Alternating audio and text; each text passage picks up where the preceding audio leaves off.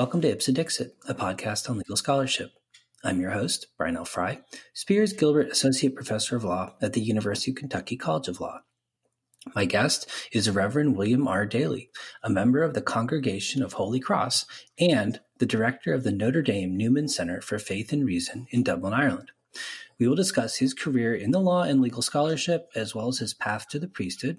And we will also discuss mixology, his other passions. So welcome to the show, Bill. I hope it's among my other passions, but thank you. Great to be here. Yeah, no, I'm really glad to have you on. We've been corresponding for a long time on Twitter, and I always enjoy what you have to say, and I'm really looking forward to hearing more about you.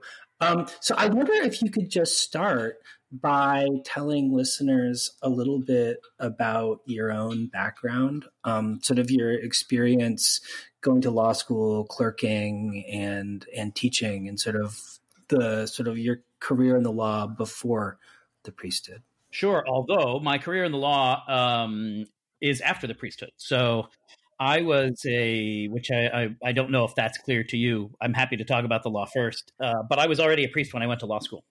Oh, well, why don't you start there then? I had no idea. So the Congregation of Holy Cross is a small religious community founded in France in the early 19th century, really around the time we founded the University of Notre Dame. So at the time of our founding, Blessed Basil Moreau, a French priest, post-revolution, trying to help rebuild the French church, wanted to sort of work in education, but the church also had a strong missionary spirit in the 19th century, as you probably know. And so right from the start, we were in Bangladesh. I always say we must be the worst missionaries in the world because we've been in Bangladesh since we've been in Indiana. And Bangladesh, I believe, by percentage, is the most Muslim country in the world. So that's how effective the Congregation of Holy Cross has been in our missionary efforts since the early 19th century. But we also went to what was then mission territory in the U.S., which was Indiana, and founded a school, which was essentially a small boys' school in north central Indiana in South Bend and St. Joseph County. And then thanks to football and various other things, it became a university of some renown, which is the university where I went to school. And so I joined the religious order a year or so after graduating. And I did so knowing that it had a strong educational mission. We have the University of Notre Dame, the University of Portland in Oregon, which was actually the first place I worked as a priest. We now have merged with other kind of administrative units, regions, as it were, of the congregation in the United States. So Stonehill College in Boston, you might be familiar with. That's a Holy Cross school. King's College in Wilkes-Barre, Pennsylvania, that's a Holy Cross school. So there was a sort of range of institutions. If I did choose to work in higher education, I knew that would be a possibility. We also have parishes and foreign missions. We're still in Bangladesh, as I mentioned, and we're in Africa and Chile and other such places. So I had majored in philosophy as an undergraduate at Notre Dame. And being a good and dutiful philosophy major, I didn't know if I believed in God. But to the extent I believed in God, I thought, well, I'll want to be all in. So I did consider joining the congregation. But Notre Dame is a strange place in many ways. And one of its strange, delightful features is that most people who've been there grow to love it. And so I thought, I'm not sure I want to be a priest, or I just don't want to leave Notre Dame. So I will leave Notre Dame and not talk to anyone here, not visit, not come back for a football game, go be a lobbyist in Washington, D.C. So in 1994, when I graduated from college, that's what I did. Loved being a lobbyist for United Parcel Service. We can talk about postal pricing later in the interview if you'd like. And at the end of that year, realized that I was really good at being a lobbyist and I really liked it. And therefore I was free to go be a priest, which hadn't been my goal in discernment, but it's what I realized I needed was the ability to say, oh, I could do these other things in the world, but I'm ready to go back to Notre Dame and pursue the priesthood. So did that. That's a 6-year process, or it was in those days. It's gotten a year longer now. Graduated from the seminary and professed my final or perpetual vows in religious life in the year 2000. And was ordained a deacon. You spend basically an academic year as a deacon. So 2001, I was ordained a priest. And my first assignment, which was in 2000 as a deacon and then subsequently as a priest, was the University of Portland in Oregon, where I taught some philosophy. And after 3 years, the community said, why don't you consider going and getting another degree so you can work in an advanced way in one of our other institutions. So I went off to Columbia Law School then in 2003.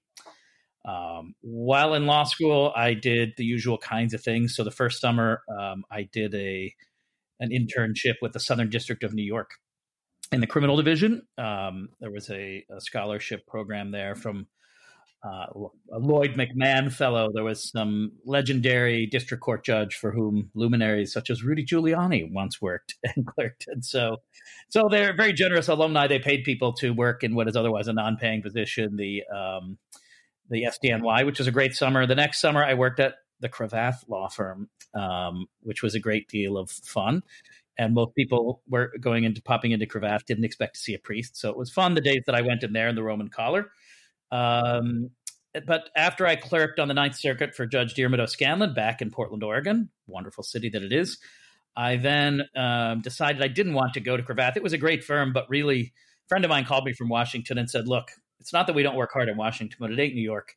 And why would you go to Cravath except for the money? And you don't get to keep the money, which is true. Any income that I have goes to my religious community. So that seemed a good argument to look at DC law firms. I'll connect this all up and end in 30 seconds. When I was a lobbyist, before I was a priest, we worked with lots of law firms at UPS. We had one of the biggest lobbying outfits in the country, as I'm sure they still do. And one lawyer in particular, a fellow called Paul Smith, I still remember Paul very well. We became good friends within that collegial relationship. And I remember asking him once, I said, Paul, we work with so many lawyers here. You're the only one who's always happy. And he said, well, I work at a firm called Wiley Ryan. And it was founded by a guy who really believes in family. And while we make plenty of money, we don't make the most money. And we do that consciously because we like to get home to be with our husbands and wives and our children. And that's the ethos of the firm. And it does keep us happier.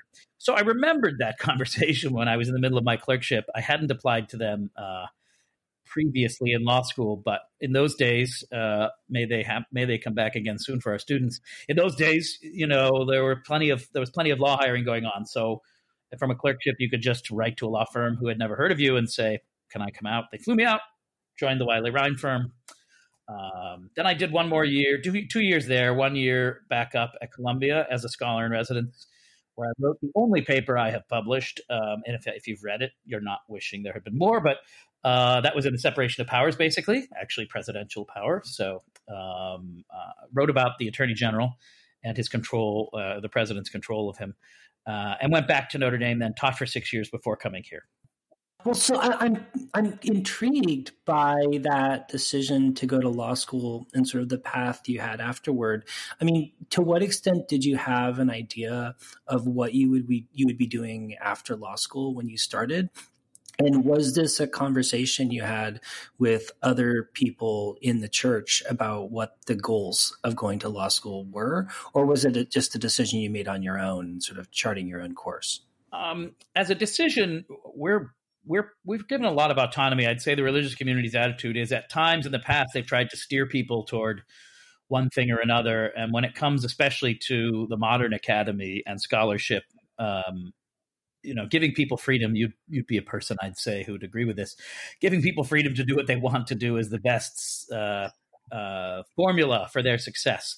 And so we don't really have a heavy hand in saying, what can you go study? If you said you wanted to study something that was completely obscure and you couldn't possibly get a job at any of our schools, then we'd probably try to say, is there a version of that you could teach with or something? But so it was pretty much up to me. But like anyone else, I talk to friends. I'm an extrovert. So I would have consulted widely. But, you kind of know who you are, or at least I've kind of known who I am since I was a kid. When I was in the second grade, I wanted to be a priest. But all of my life, I've paid attention to law and politics. I watched the Bork hearings when I was probably in the 8th grade or something. I haven't done the math on that, so no fact check, please. But it was around then. And, I watched the Bork hearings with my dad. I've watched more C-SPAN than Brian Lamb, I think. So when I was in high school and I wasn't really thinking about being a priest, and when I was in college and I wasn't even sure I believed in God, being a lawyer was something I thought I would do. I had been in high school debate. I like arguments. I have proven to be decent at them on occasion. And so, as you try and figure out what is it the world might want from me, And what do I find interesting? I've always thought the law was fascinating. And then there's everyone has a kind of crusader aspect. Many would note and have noted, some with more or less glee, and I don't think it's anything we should be fearful of discussing, right? I'm a Catholic. You follow me on Twitter. I'm pro-life. Anyone growing up my age, so I was born the year before Roe versus Wade. When you think about the law as a serious Catholic, one of the things you think about is, why is the law so divergent from what we think is a really important truth here, right? So I don't think it's accidental, and it's not just functional that, say, presidents who purported to be pro-life put people like Scalia or now, let's say, Alito on the court, right? We've got all these Catholics suddenly on the court. At one time we had 5 Catholics occupying the so-called Catholic chair that Brennan had. Why would that be? Well, Catholics who thought they were smart wanted to go do something about that. And I'd say that was in the back of my head. I never have written about Roe, and I don't intend to. But being a part of a legal culture that I guess pushes back against certain approaches to the law would have been a part of why I went to law school. I'm not sure I'm still there in terms of my originalism and whatever, but we can talk about that. But I'd say that's in the background, because the law is, Catholics are engaged, at least the kind of Catholic community I grew up in. They were all Catholic Democrats, but they were very engaged with politics, very engaged with society. The union movement would have been very important in my family's history and in the way they looked at the world. So for me, religion and public life, and for many Catholics, I'd say that's true, are just the ways you encounter the world. Lots of Catholics run for office. Notre Dame's history is kind of this way, right? The Catholic immigrant community that came to the United States, they first came and took any job they can get. And over time, then they became policemen and firemen, and then they became local officials. Then they became doctors and lawyers. So Catholics disproportionately have gone into the so-called learned professions up through the period of my youth. So it also would have just been kind of in the air that you graduate from Notre Dame, you go on and get something else. Maybe it's a law degree. So that makes sense. Yeah. Well, so was part of the idea when you went to law school that you would be teaching the law in some capacity after graduating? Yeah. Yes. Yeah. And so when you were teaching, sort of what did your scholarly portfolio, or what were your scholarly interests focused on? And sort of how did you make the transition to your current position? Sure. So I ended up, when I went for that year as a scholar in residence, I wanted to think about separation of powers. And there were lots of live issues at the time, people talking about the Justice Department needing to be independent. And I'm wary of sort of saying something we haven't actually ever had is something we were supposed to have from the start. So I was skeptical of that view, and I wanted to look at problems, but there were real problems, right? So part of my paper looks at the torture memos. You might remember the firing of the U.S. attorneys and so forth. So I wanted to look at what's the kind of history, and it's amazing how legal scholarship moves on. I'm sure you've seen this in doing these many podcasts where you get a sort of primer on all kinds of fields you haven't looked at probably personally. Even since I wrote my paper, which I think was published in 2010 or 11 in the Notre Dame Law Review, I saw someone discussing papers in that field that I knew I hadn't seen. And I was like, my God, how did I miss those? Well, they were written in 2016 and 2017. Like, oh, okay, the conversation continues. So I wanted to write about some separation of powers problems. My strongest mentor the mentor with whom I had the strongest relationship, I should say, was Henry Paul Monahan.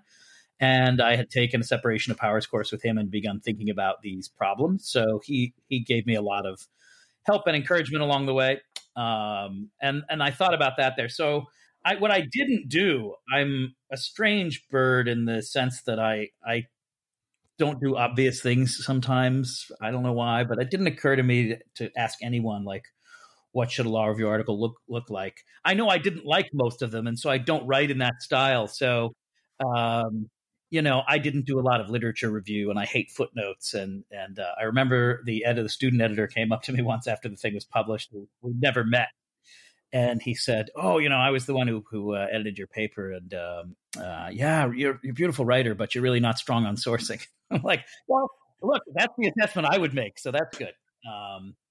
So that's the paper that I tried to produce in my first year. And then when I went back to Notre Dame, I was in a kind of VAP situation, and I was working on a paper in legal ethics. And that's where I began to realize, as Henry put it to me one day when he endorsed my decision not to pursue the tenure track, "You don't like to be chained to your desk all day like I do, Father. There's a place for you in the legal academy, but, Notre Dame should find that place, and it shouldn't be you publishing a bunch of articles." So you might want to end the podcast there. I'm not a legal scholar, but so I then worked with the dean on what would my contribution be. And I did like teaching legal ethics. I do like teaching legal ethics. I don't know that I have a lot original to say there. Brad Wendell has sort of captured my approach to legal ethics. I think he's writing at least very important stuff for our time. And so I sort of built classes of getting students to think about the problems he thinks about, or whether they choose to think about them in the way that he thinks about them. Obviously, is not something we can control or should. But so legal ethics and jurisprudence were part of it. And both of those, you would note, are more philosophical topics. Notre Dame is one of the few law schools that still requires jurisprudence. And all professors hate teaching it because you get the worst CIFs when you teach jurisprudence. Even wildly popular teachers turn out to be wildly unpopular when they teach jurisprudence as a required course. So the dean said, "Great, nobody wants to teach ethics or jurisprudence, really, so we have space for that." And that's what I was doing for the last couple of years before coming here. And then the president of Notre Dame was invited by the Archbishop of Dublin to address the fact that this St. John Henry Newman built this church here on St. Stephen's Green, where I'm sitting and talking to you from, and really important churchman of the 19th century, continues to be a figure that's contended with inside and outside of the Catholic Church for his views on the logic of the development of ideas and his entangling, or his dealing with modernity and modern liberalism. People have vast disagreement about what he means, his thoughts on conscience. So he's a well-known figure. And this church is one of the more beautiful and important churches in many ways in the city center of Dublin. But no one lives here, and it had kind of gone fallow. So the Archbishop of Dublin said maybe the University of Notre Dame, with its resources, could send a priest over here, but one with an academic orientation, to sponsor conversations that would bring people to considering the faith who might not be, who had walked away from the church, as many in Ireland have. So that's the idea of a faith and reason here. We're trying to build a place of conversations that present the faith as plausible to modern people. And we're trying to do that in a way that recognizes that many people think it's implausible and are happy enough that they've walked away. So we don't want to be beating people about the head and neck or anything. We just want to sort of give an intelligent presentation and a host of conversations, really, and hopefully increasingly over time debates. So that's what I was asked to come and do. And I was delighted to do so. It's quite far afield. I haven't been doing much other than tweeting about the law and keeping up a bit with reading and so forth. I'd now like to write a book on faith and reason. So I'll be returning to Notre Dame, hopefully in the next few weeks. I'm waiting to nail down the exact position, so I'm not allowed to state it. But in fact, I can't tell you what building it's going to be in. But I've put together a proposal of a role that I would have. So I would leave this directorship just for family reasons. I'd like to be closer to home, my mother's health being a question.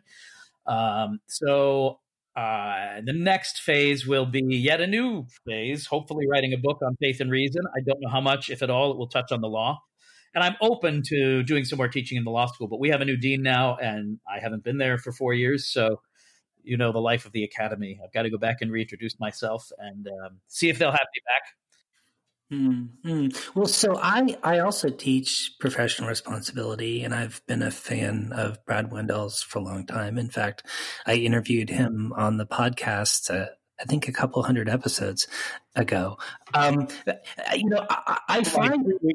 But I find one of the things I really struggle with teaching professional responsibility is the idea of legal ethics and how that can or should be brought into the teaching of professional responsibility. And I wonder if you could talk a little bit about that and your experiences kind of on a practical level on that front, and whether your faith and your experiences as a priest informed the way that you approached thinking about and teaching legal ethics.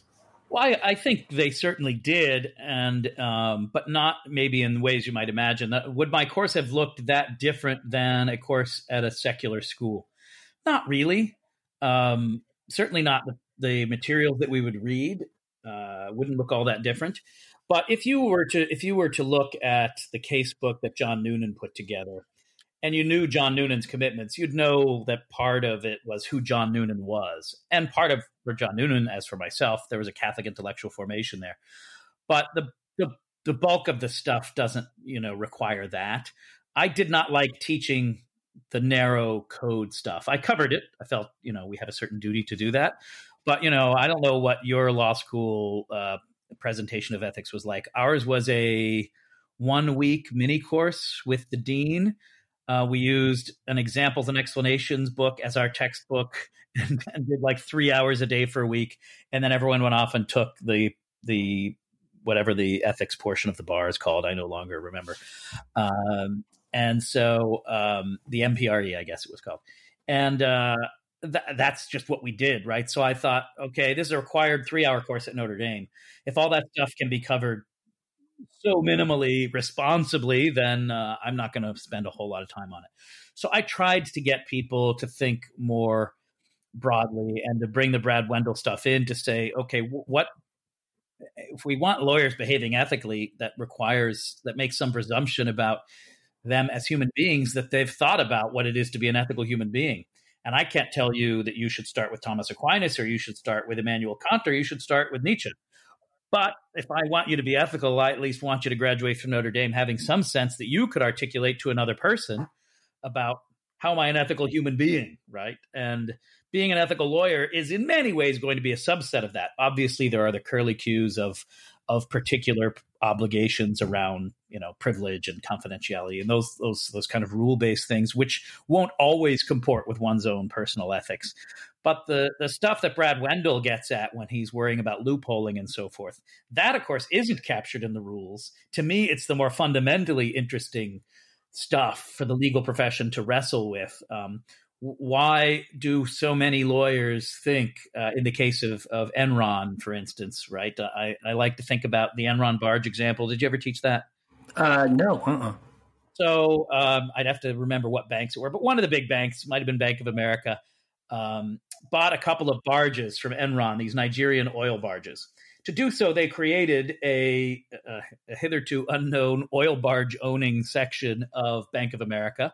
The only business plan, so far as I could tell, that little entity had was to buy these barges off of Enron and sell them back to Enron at a predetermined price 6 months later, which price observers would have noticed looked awfully like interest, except that it was a sale of barges. It wasn't a loan. And so some people sat around in a room saying, well, we need to look like we've got some cash on hand. Well, we could borrow cash. No, you can't borrow cash to look like you have cash on hand. Well, what if we were to sell the bank those barges? That's a good idea, they thought, because then the money sits here and we've sold something.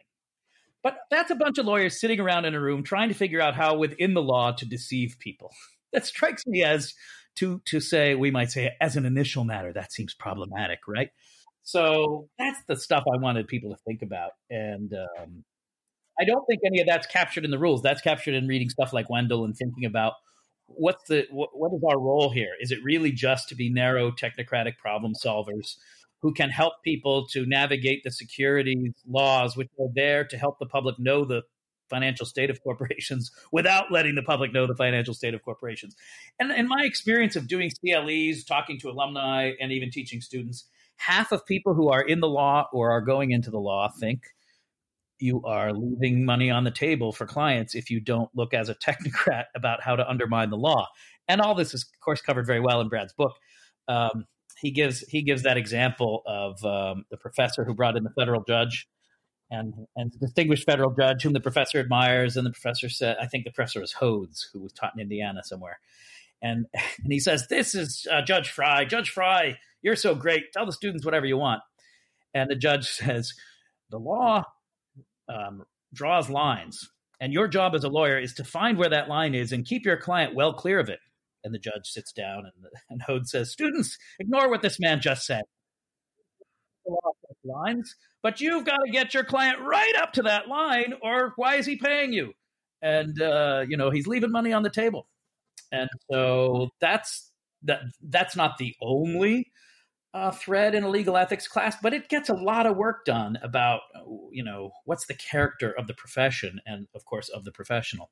So I liked that stuff a lot. And I found that it also overlapped in many ways with jurisprudence. If we say that the law is a civilizing thing that helps people use reason to settle disputes, right? And it stops them from clubbing one another or burning down houses or trading children or marrying them off and doing all the things that, some contemporary societies and certainly historical societies have done to settle disputes, then we want to be able to say that there's something objective to it and reasonable about it. And that strikes me as something that implicates both questions of how do we read a text in good faith and say that we're governed by it, as opposed to just a game of, look, pay me because I can read this text better than Brian to get you where you want to go. And that's all the text is there for, is as a challenge to whom you can find, or, pay Brian more, but he's going to charge you a lot more. And I can probably get you most of what you want and I'll do it for less, Yeah, I mean, it really sounds like you're bringing some meaningful content to the ethical side of lawyering, which I think is very hard to do without a grounding in some sense of, what values we're trying to promote or why we're engaging in this kind of representation relationship in the first place. Right. So we, Notre Dame has a phrase that we often make fun of on the faculty at times because it's one of these phrases you hear all the time. But we say educating a different kind of lawyer. Now, I don't know. It's a kind of arrogant phrase, I suppose. But we at least want to say that in requiring a full 3-hour legal ethics course and a full jurisprudence course, that we are consciously saying, which many law schools have abandoned the one or both of those. Certainly most have abandoned the jurisprudence course, that we want you to be able to have a rich engagement with the context, the intellectual, historical, and human context in which the law exists, so that that's something with which your practice of it will be in dialogue over time. And, one of the joys was giving CLEs. Once I started teaching this, I ended up doing some CLEs for Notre Dame alumni groups. And to realize that this conversation has gone on at that law school, which is the nation's oldest Catholic law school, for a long time. And I'm not saying graduates of Kentucky or of Ohio State or other places don't have a rich experience of the law, but I'm glad that we at least say, yeah, here's the reason we're requiring these 2 courses. And we want, when you come back in 20 years, to say that some of the stuff that you read, some of the questions that you asked, you did continue to reflect upon and contribute as a member of your local bar and so forth. And, and no law school should claim that it's doing unique things when it's putting out people that it's proud to send into the world. But we all have our slogans for how we approach that. And that's certainly a burden I happily took up in thinking of Notre Dame's mission of producing a so-called different kind of lawyer. Well, so Bill, I wanted to just change direction for a moment, because you're also well known in the mixology community as a cocktail aficionado, and you've been profiled on your sort of interest in cocktails, and a lot of really prominent people like David Wondrich. I wonder if you could talk a little bit about your interest in cocktails and sort of how you came to that and how you think that intersects with your mission as a priest. And I should note for listeners that I am currently drinking a martini mixed on your instructions, and I have to say it is quite lovely. Well, I'm delighted. I should have made myself a Manhattan before we got started, but I was chomping cucumbers for salad instead. But so it's a happy kind of coincidence that when I was practicing law I was at the Wiley, now they just call themselves Wiley, but then it was the Wiley Rhine firm, and at 18th and K. So, which is not far from what was then a venerable, wonderful, cozy, strange, architecturally delightfully strange collection of houses that was called the Tabard Inn, which were sort of rambling townhouses kind of connected together as an inn. And it had a little bar and restaurant of some renown. And on Tuesday and Wednesday nights, a bartender called Chantal Singh was part of what I can judge from, I know what you've put into your drink. So the fact that you have Noilly Prat means you're aware there has been this cocktail revival movement going on for some decades now, really.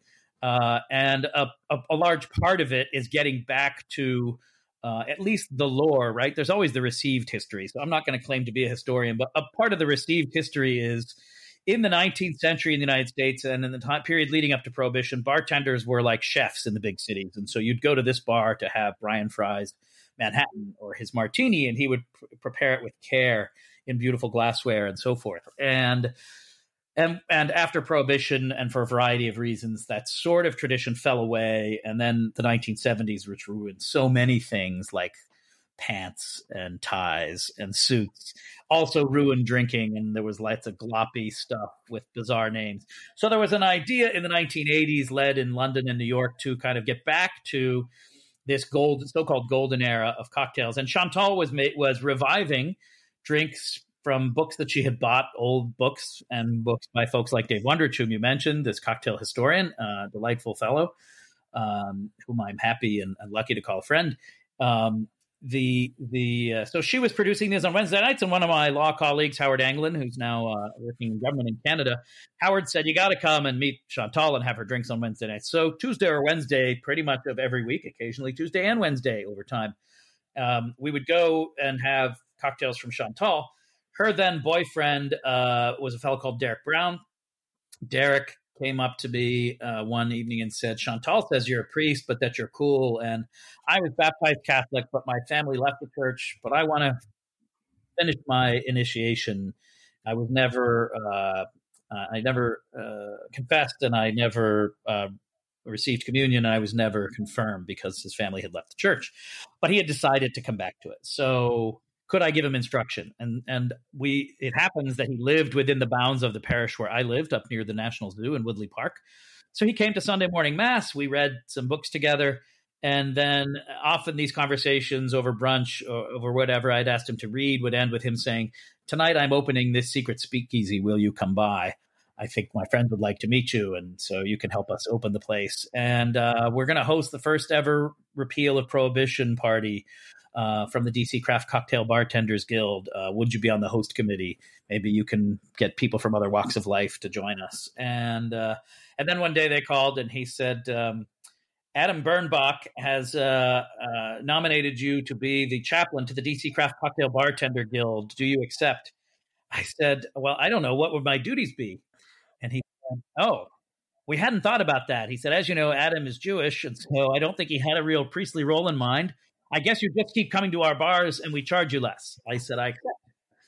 So once I was on that host committee, we had this party with a bunch of distinguished bartending world glitterati from around the world, and I helped to host some of them, and I gave a toast. We all tried to give these sort of elaborate toasts, and there's a kind of whole world of conventions and talks, and now of course there's Twitter and Facebook. So when I moved back to Notre Dame, away from DC and New York, my friends there said, well, look, we'd still like to see you. There's this annual convention in New Orleans called Tales of the Cocktail. We'd like you to join us there and give a talk. And then they subsequently asked me to join the staff of it, to be a kind of human resource, to put on a cocktail convention, to serve thousands and thousands of well-prepared drinks for, they say, 20,000 visitors over the course of 5 days, takes a lot of work and very little sleep by a bunch of people who are more or less between the ages of 21 and, let's say, 35. I call them my tattooed pagan flock. They come from all around the world. They've been from like 30 or 40 countries, and they're called cocktail apprentices. So I fly down early. I give some talks on leadership, on staying healthy, and then I'm kind of there for people to bounce things off of. And some of them are really skeptical at the start, like, why is there a priest here? But when they realize that it's just that I'm a safe person over time who has who loves their industry and the people in it, and who has come to see that, I always say, why does a person come into a church if they've moved to a town for the first time? They're looking for community. They may come into a church because they've lost their job and they need help. They may come in because they've got a job and they want to celebrate and give thanks. They've just had a child. They want to be married. These liminal moments, we call them. And the same reasons take people into bars.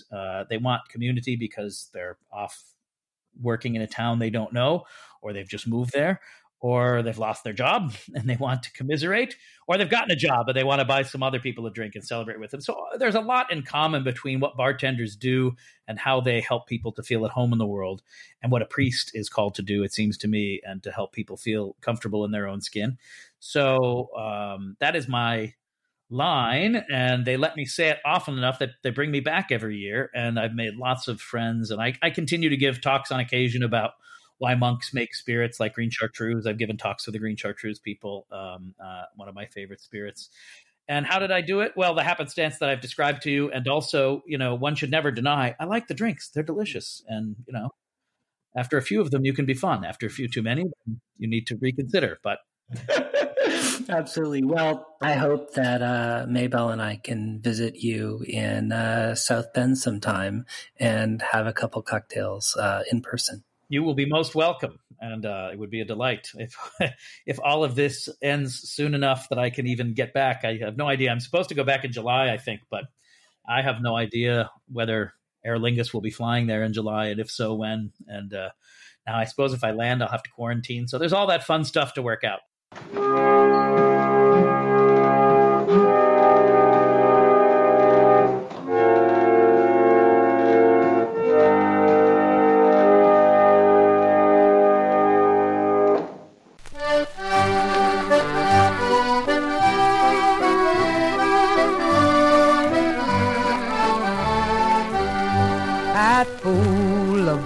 As the sun was setting o'er the bright May meadows of Shelmalier, a rebel hand set the heather blazing and brought the neighbours from far and near. Then Father Murphy from old Kilcormac spurred up the rocks with a warning cry. Arm, arm, he cried, for I've come to lead you. For Ireland's freedom we fight or die. He led us on against the coming soldiers, and the cowardly yeomen we put to flight. 'Twas at the Harrow the boys of Wexford showed Bucky's regiment how men could fight. Look out for hirelings, O King of England, search every kingdom where breathes a slave. For Father Murphy of County Wexford sweeps o'er the land like a mighty wave. We took Camolin and Enniscorthy, and Wexford storming drove out our foes. 'Twas at Sleepholshire our pikes were reeking with the crimson stream of the beaten Yos. At Tuberneering and Ballyellis full many a Hessian lay in his gore. Our Father Murphy had aid come over, the green flag floated from shore to shore. At Vinegar Hill o'er the pleasant our heroes vainly stood back to back, and the O's at Tullow took Father Murphy and burned his body upon the rack. God grant you glory, brave Father Murphy, and open heaven to all your men.